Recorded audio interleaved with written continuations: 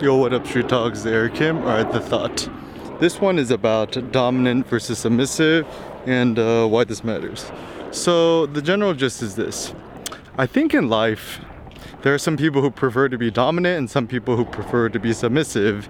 And it's very interesting when you look at social relationships because, in the, I think in the BDSM or the kink community or whatever, they have somebody who's a dom, like a dominant, and they have somebody who's a submissive. And so certainly both are necessary for society. You need some people who are dominant, some people who are submissive. I mean, this is just my personal take is, I want to be dominant, I don't want to be submissive. But then the problem is modern society tells us to be submissive. It's, thou art only virtuous to the extent one is submissive. So for example, you think about almost all religions or, societies, typically the gist is,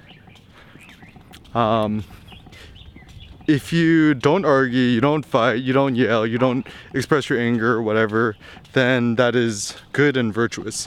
And why is that? Because, most religions are just modes of control, or, when you're thinking about, cults, right? A cult is just a culture. And like a culture or a cult can't exist without a cult leader or leaders or a concept. And so I think, it's just a societal bias is that even in America, which is probably the most individualistic, self-centered society in the world, still, truth be told, people don't want you to be dominant. It's seen as bad. But ironically enough, when you watch all of our movies, in modern media and stuff like that, I can't speak for I can't speak for the female characters, but let me just actually talk for us men. Is the male characters, they're often seen as better. Actually, no, female characters too, right? Now, we want dominant superheroes, right?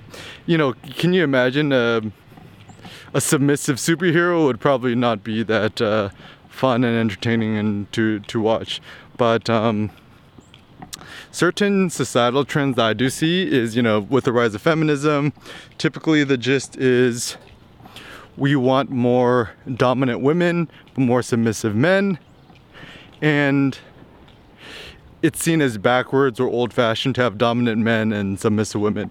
So, I mean, I like the idea that, regardless if you're a guy or a girl, a boy or a woman, whatever, that you could be whatever you want to be. And this is where my interjection, or this is my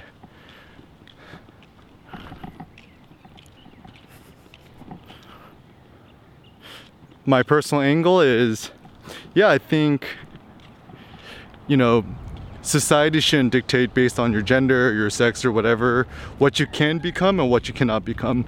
And so, I think America, obviously there's a lot of things that suck about America, but I mean, I think, at least the general gist is, out of all the countries in the world, in America, you could kind of become whatever you want to become, and it's not guaranteed you're going to become rich or famous or powerful or whatever, but certainly America is it's pretty tolerant towards, people who decide to just, live their own weird lifestyle and stuff like that. So I think comparing to other cultures, America has the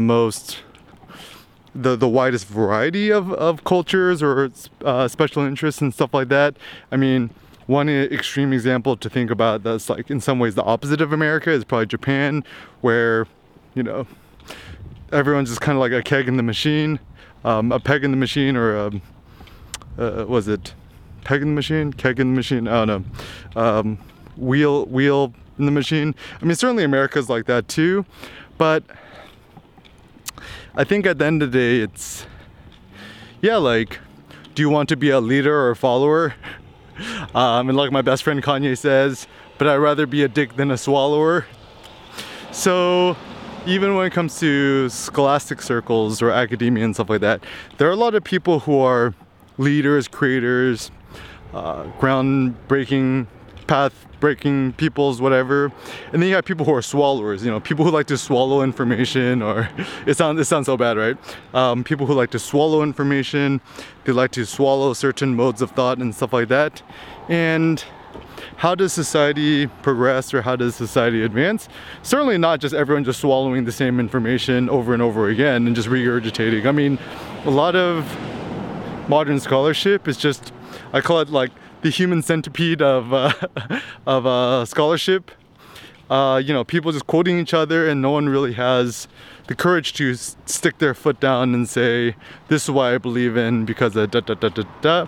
And certainly in the humanities, peer review is good up to a certain extent, but still, like, you gotta, you know, name drop the same boring scholars that no one really cares for. But if you don't name drop these scholars, you're gonna be seen as an imbecile. And certainly if you're doing research or scholarly work within an institution, you can never really truly be 100% free in terms of what you want to say, because, you know, a lot of people are shooting for tenure. If you're a lecturer, or you're, you know, just teaching staff, you know, and the sad thing is no one's really going to take your research seriously unless you're part of like a big institution or an Ivy or something like that. But once again, our goal as, you know, academic entrepreneurs, or people who are passionate about information, knowledge, and thinking, you know, we cannot expect that, like Nassim Taleb says, you know, you're not going to be given the laurels for telling the truth or sharing your own personal truth and stuff like that. And so you just kind of need to be brazen. You need to be crazy enough to, you know, obviously own your own platform. The ultimate platform is a website, blog. Go to bluehost.com, install wordpress.org. And based on this, you know, ain't nobody could censor you or prevent you from saying what you want to say or what you don't want to say. Even YouTube and stuff like that. I mean, podcasts are not as bad either, because it can't really be censored. And once again, you know, there's a difference between spitting your own personal truth and then having quadrillions of people follow you and like what you have to say. But for me, I would prefer to just not water myself down, not for anything or anybody or any ideals and stuff like that.